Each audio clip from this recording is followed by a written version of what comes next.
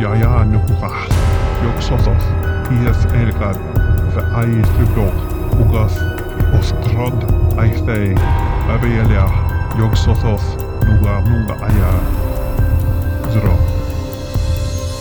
Welcome to the 363rd of the Cthulhu podcasts.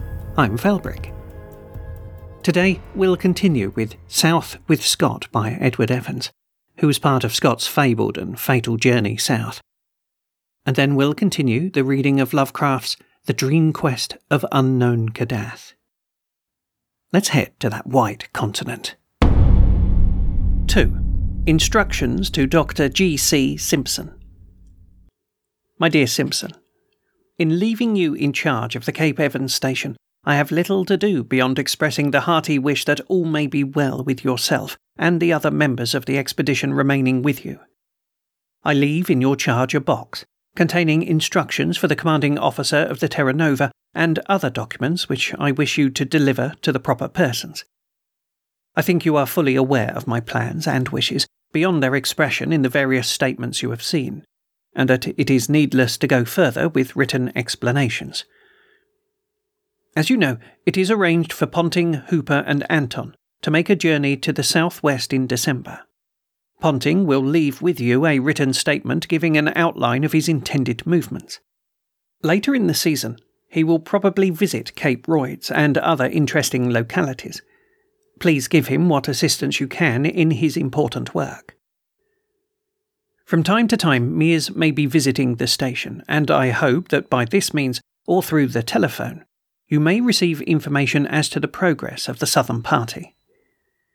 The thawing of the drifts in summer will have to be carefully watched, and such measures as are necessary taken to avoid injury to the hut and to the stores. Cases should not be exposed to wet or tins to rust. The breaking of the sea ice should be carefully watched, noted, and reported to Hut Point when possible. Bowers will leave notes with you concerning store requirements and desirable expenditure. I anticipate the ship may have some difficulty in reprovisioning the station. You will, of course, render all assistance you can. Details as to the improvement of the hut for a second winter will become more evident as the season advances. In addition to the probable renovation of the stables, I can only suggest the following points at present. 1. An extension or rebuilding of the entrance porch, so that the outer door faces north. Regard must be had to the possibility of bringing sledges to the hut. 2. A shelter extension to latrine. 3. The construction of an airtight embankment or other device at the base of hut walls to keep the floor warmer. 4. The betterment of insulation in your corner and the provision of a definite air inlet there. 5. The caulking of small holes and slits in the inner roof. 6. The whaleboat should be looked to and probably filled with water under advice from ship.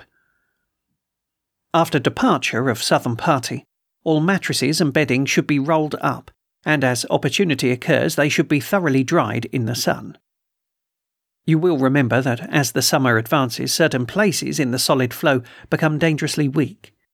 It should be well to keep watch on such places, especially should they occur on the road to Hut Point, over which parties may be travelling at any time. It is probable that there will be a rearrangement of the currents in the region of Tent Island, since the breaking of Glacier Tongue. Signed, R.F. Scott. 3. Instructions Leader of the Western Party, 1911. The objects of your journey have been discussed and need not be particularized. In general, they comprise the geological exploration of the coast of Victoria Land. Your party will consist of Debenham, Gran and Ford, and you will cross Sound to Butter Point on or about October. You will depart from Butter Point with provision as under: 11 weeks pemmican, 10 gallons oil, 18 weeks remainder, and 25 pounds cooking fat, and make along the coast to Granite Harbour. You will leave at Butter Point 2 weeks' provisions for your party, for use in case you're forced to retreat along the coast late in the season, and for the same eventuality, you will depot a week's provision at Cape Bernacchi. On arrival in Granite Harbour, you will choose a suitable place to depot the main bulk of your provision. As the commanding officer of the Terra Nova has been referred to Bluff Headland, shown in the photograph on page 154, Voyage of the Discovery, as the place near which you are likely to be found, it is obviously desirable that your depot should be in this vicinity. I approve your plan to employ your time thereafter approximately as follows. During what remains of the first fortnight of November in exploring north of Granite Harbour. During the last fortnight in November in exploring south of Granite Harbour. The only importance attached to the observance of this programme, apart from a consideration of the work to be done, lies in the fact that in case of an early break-up of sea ice and your inability to reach the rendezvous, the ship is directed to search the coast south of Granite Harbour. You should act accordingly in modifying your plans. It will certainly be wise for you to confine your movements to the regions of Granite Harbour during the second week in January. You will carry a copy of my instructions to the commanding officer of the Terra Nova, which you are at liberty to peruse. This should be left at your depot, and your depot marked, so that the ship has a good chance of finding it in the chance of your absence. You will, of course, make every effort to be at the rendezvous at the proper time, January the 15th, and you need not be surprised if the ship does not appear on the exact date. The commanding officer has been instructed in the following words, quote, I wish the ship to be at Granite Harbour on or about January the 15th. No anxiety need be felt if she is unable to reach this point within a week or so of the date named. End quote. You are now in possession of all the information I can give you on this point, and it must be left to your discretion to act in accordance with unforeseen circumstances. Should the ship fail to find you, it is probable she will not make protracted search before going to Cape Evans to gather further particulars and land stores. It is to be remembered also that an extent of fast ice or pack may prevent a search of the coast at this early season. Should the ship fail to appear within a fortnight of the date named, you should prepare to retreat on Hut Point.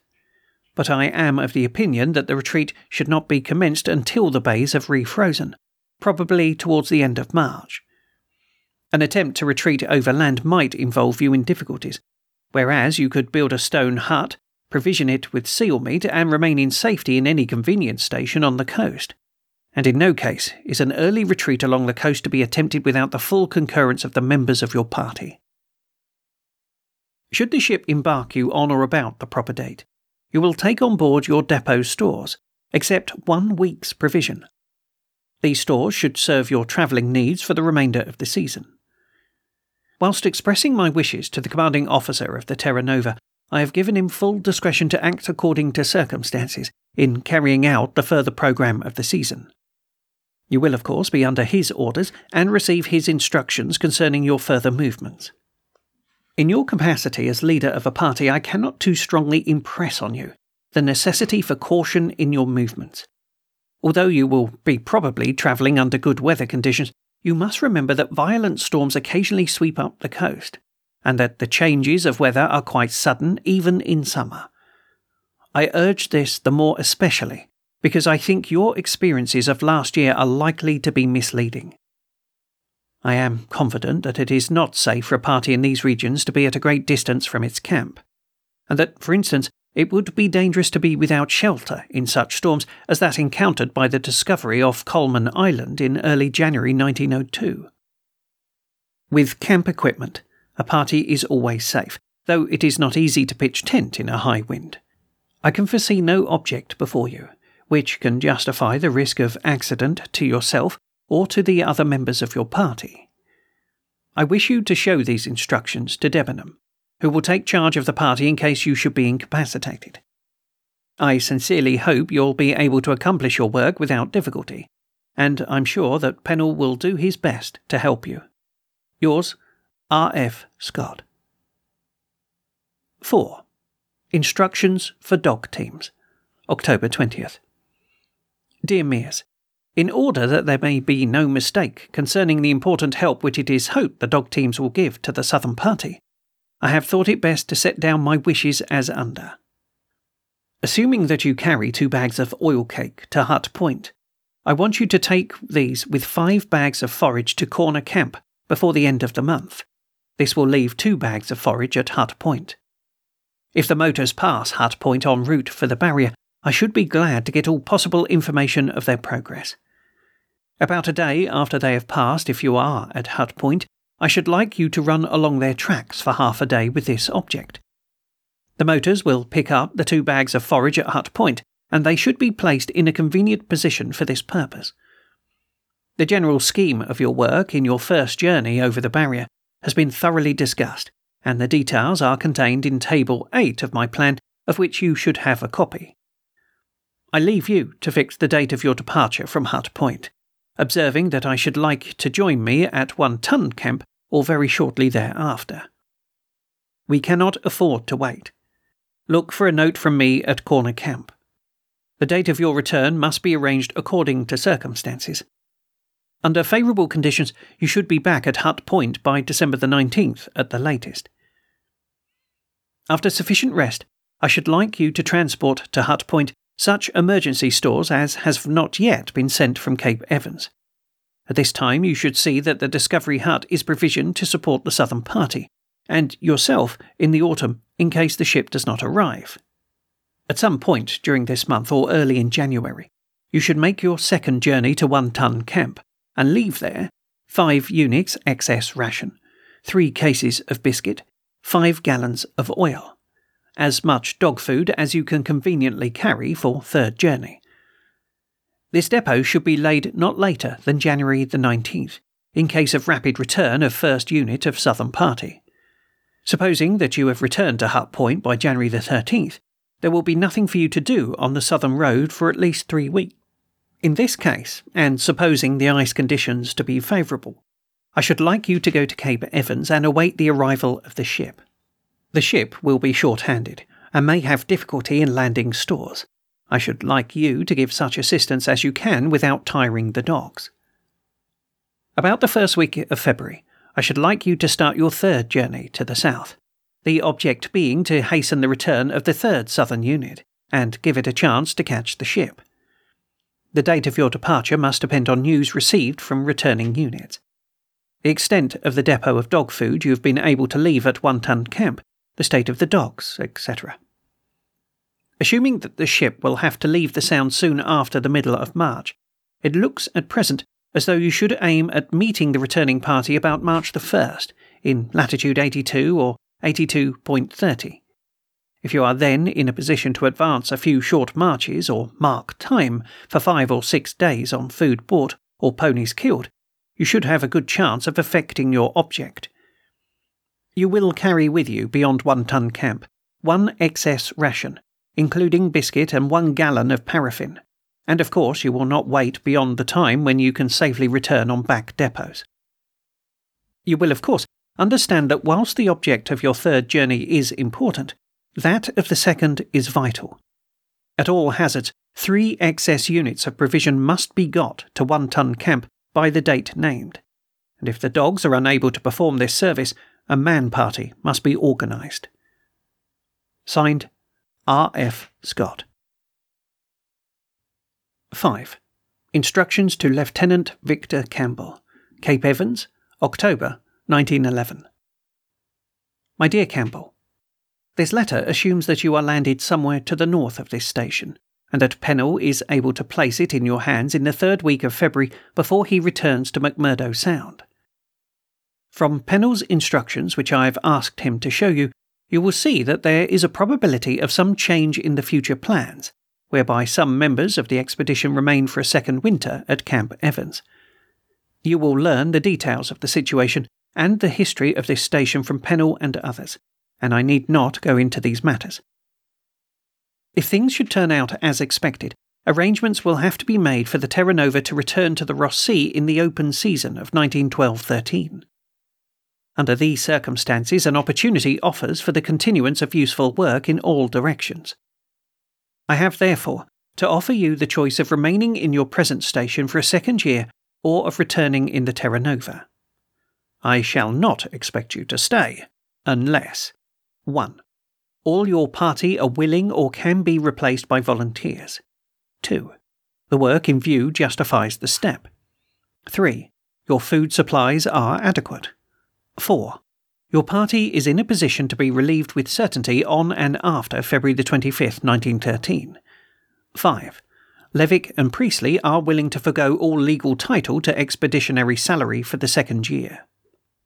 I should explain that this last condition is made only because I am in ignorance of the state of the expeditionary finances. Should you decide to stay, I hope that Pennell may be able to supply all your requirements.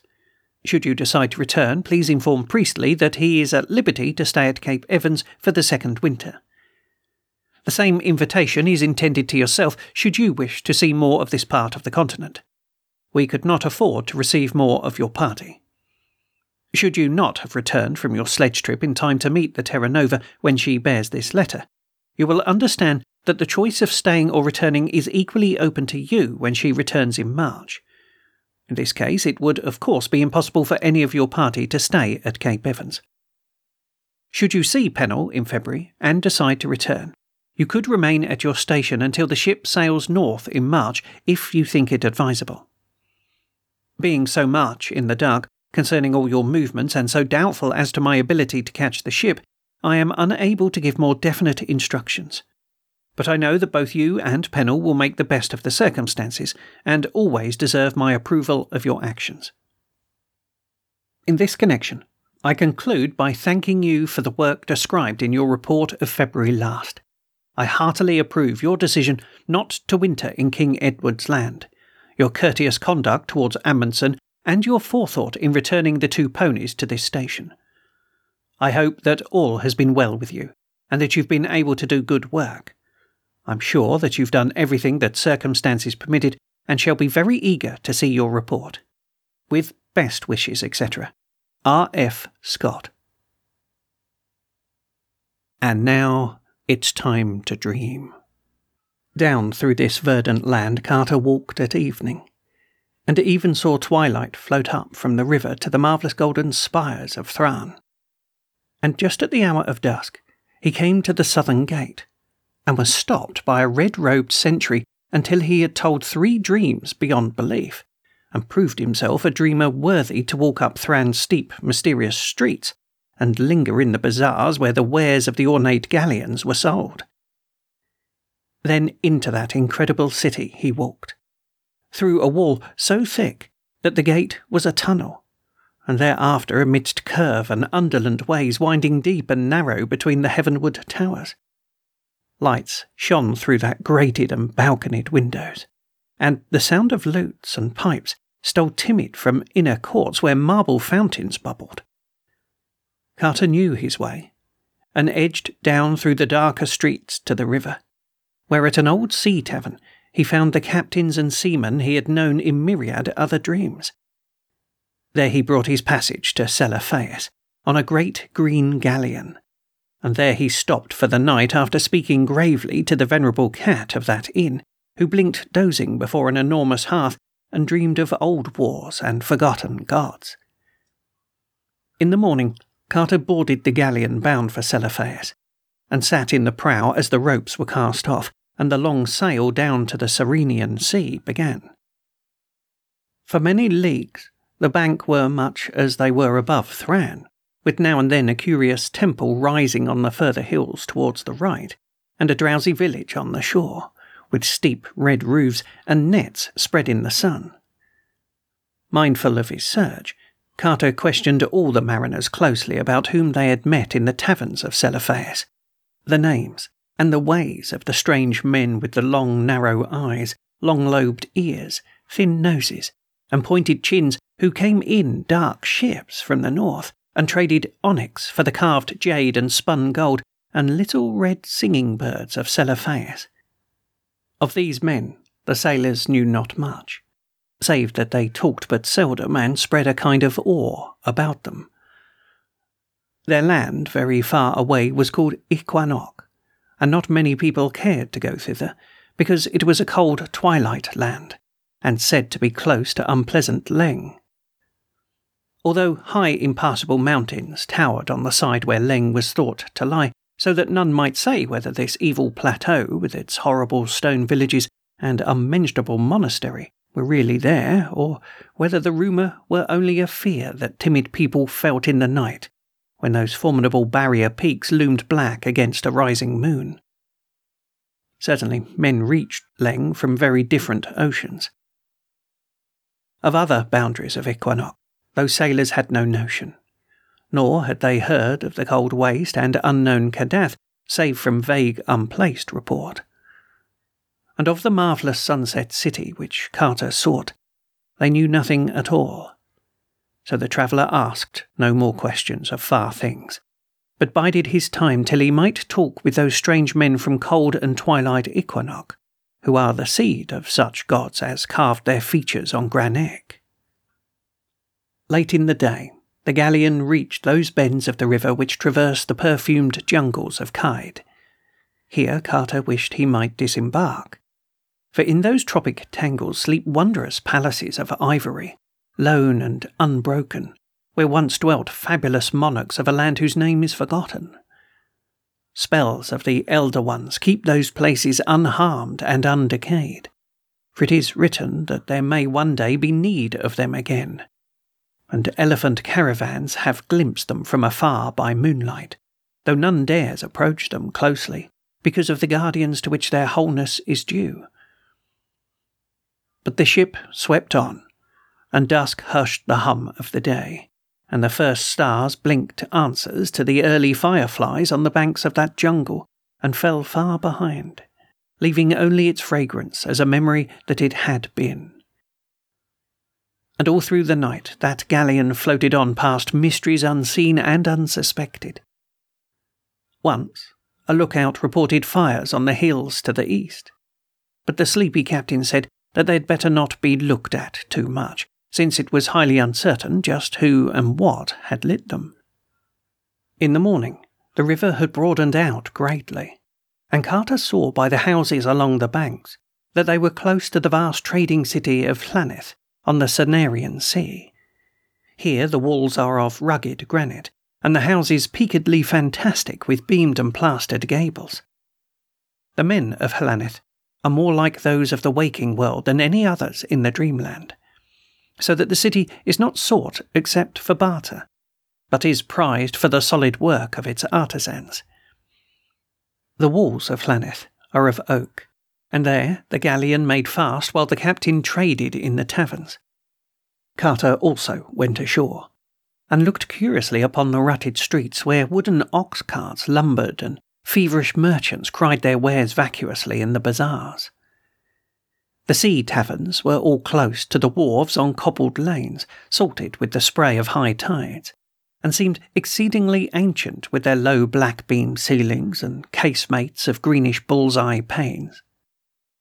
Ancient sailors in those taverns talked much of distant ports, and told many stories of the curious men from twilight Equinox, but had little to add to what the seamen of the galleon had already told.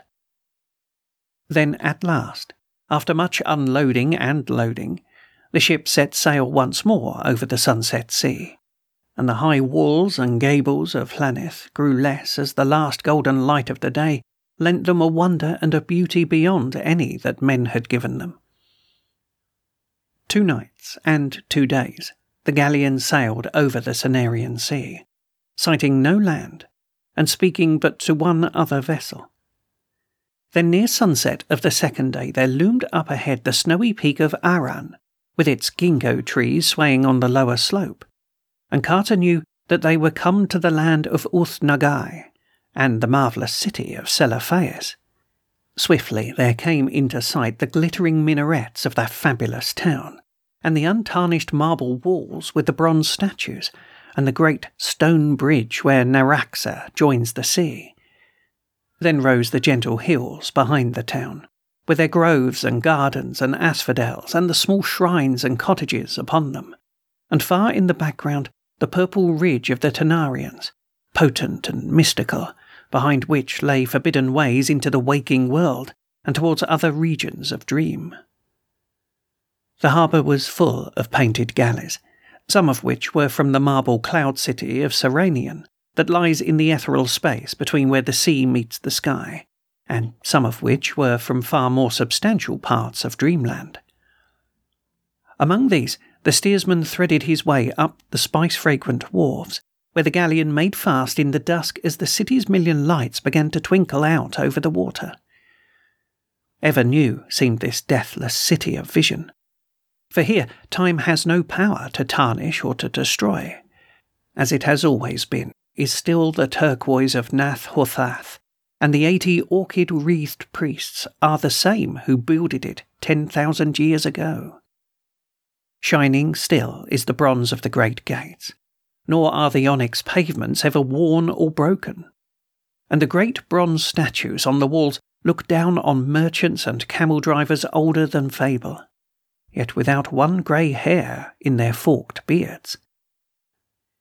Carter did not once seek out the temple, or the palace, or the citadel, but stayed by the seaward wall among traders and sailors, and when it was too late for rumours and legends he sought out an ancient tavern he knew well, and rested, with dreams of the gods on unknown Kadath whom he sought. The next day he searched all along the quays for some of the strange mariners of Equinox, but was told that none were now in port, the galley not being due from the north for full 2 weeks.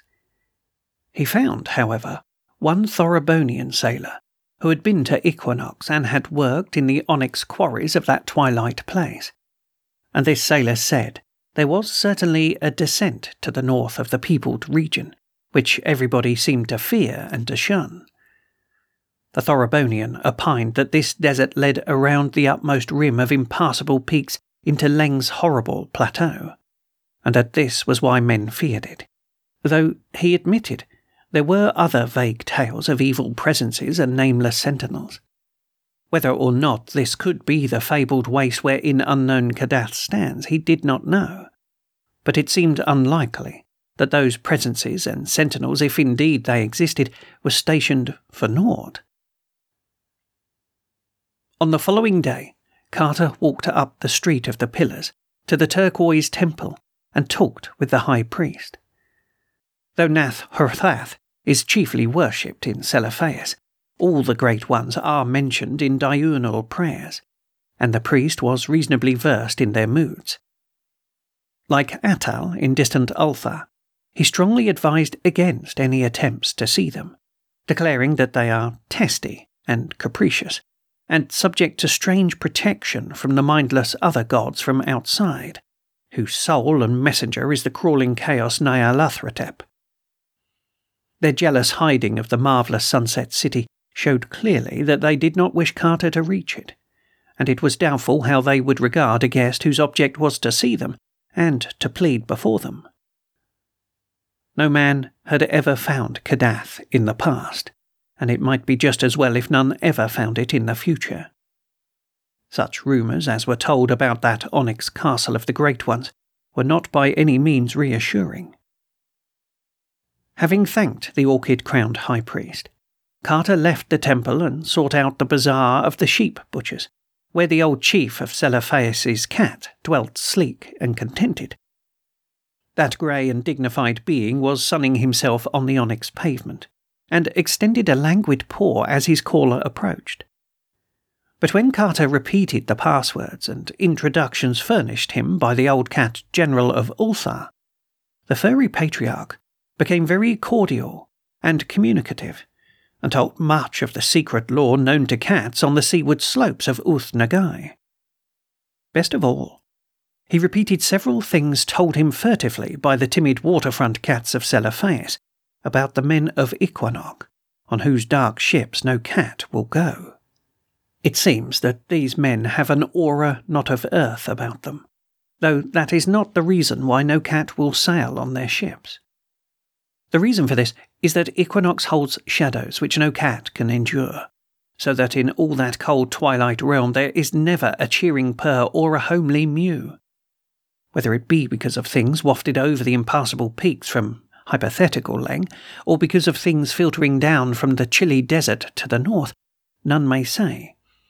But it remains a fact that in the far land there broods a hint of outer space which cats do not like, and to which they are more sensitive than men.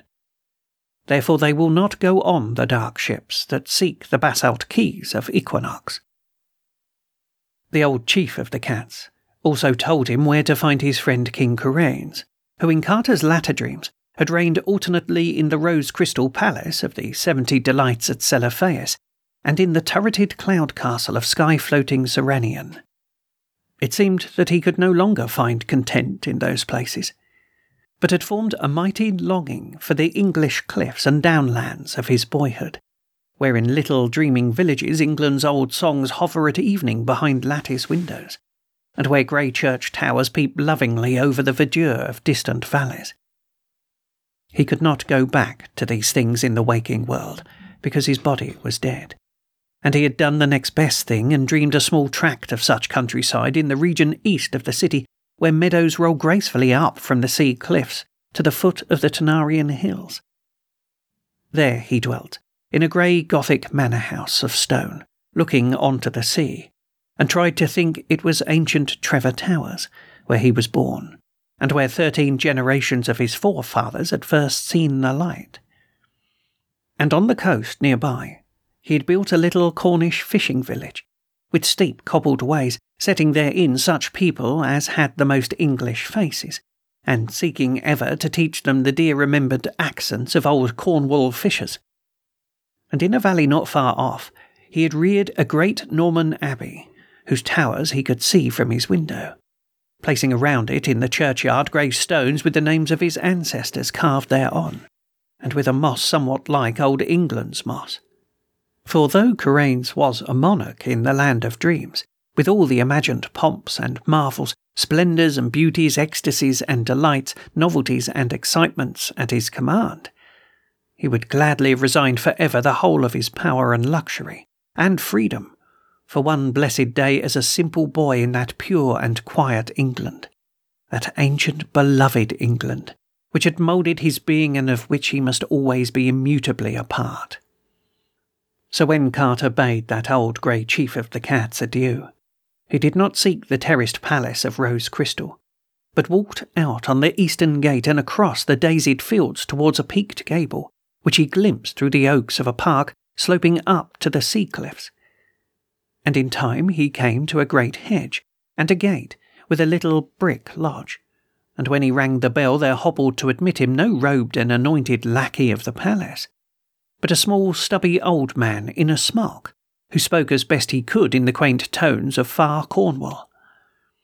And Carter walked up the shady path between the trees as near as possible to England's trees, and climbed the terraces amongst gardens set out as in Queen Anne's time. At the door, flanked by stone cats in the old way, he was met by a whiskered butler in suitable livery, and was presently taken to the library where Kuranes, lord of Uth Nagai and the sky around Serenian, sat pensive in a chair by the window, looking on his old little sea-coast village, and wishing that his old nurse would come in and scold him, because he was not ready for that hateful lawn party at the vicar's, with the carriage waiting and his mother nearly out of patience. Kuranes, clad in a dressing-gown of the sort favoured by London tailors in his youth, rose eagerly to meet his guest. For the sight of an Anglo-Saxon from the waking world was very dear to him, even if it was a Saxon from Boston, Massachusetts, instead of from Cornwall. And for long they talked of old times, having much to say because both were old dreamers and well versed in the wonders of the incredible places. Kuranes, indeed, had been out beyond the stars in the ultimate voyage, and was said to be the only one who had ever returned sane from such a voyage.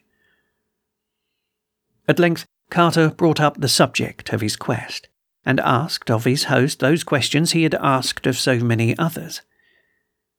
Kuranes did not know where Kadath was, or the marvellous Sunset City, but he did know that the Great Ones were very dangerous creatures to seek out, and that the other gods had strange ways of protecting them from impertinent curiosity. He had learned much of the other gods in distant parts of space, especially in that region where form does not exist, and coloured gases study the innermost secrets. The violet gas, Saniak, had told him terrible things of the crawling chaos Nyarlathotep, and had warned him never to approach the central void where the daemon Sultan Azathoth gnaws hungrily in the dark. Altogether, it was not well to meddle with the Elder Ones, and if they persistently denied all access to the marvellous Sunset City, it were better not to seek that city. Karains furthermore doubted whether his guest would profit aught by coming to the city, even if he were to gain it. He himself had dreamed and yearned long years for lovely Seliphaes, and the land of Uth Nagai, and for the freedom and colour and high experience of life devoid of its chains, and conventions and stupidities.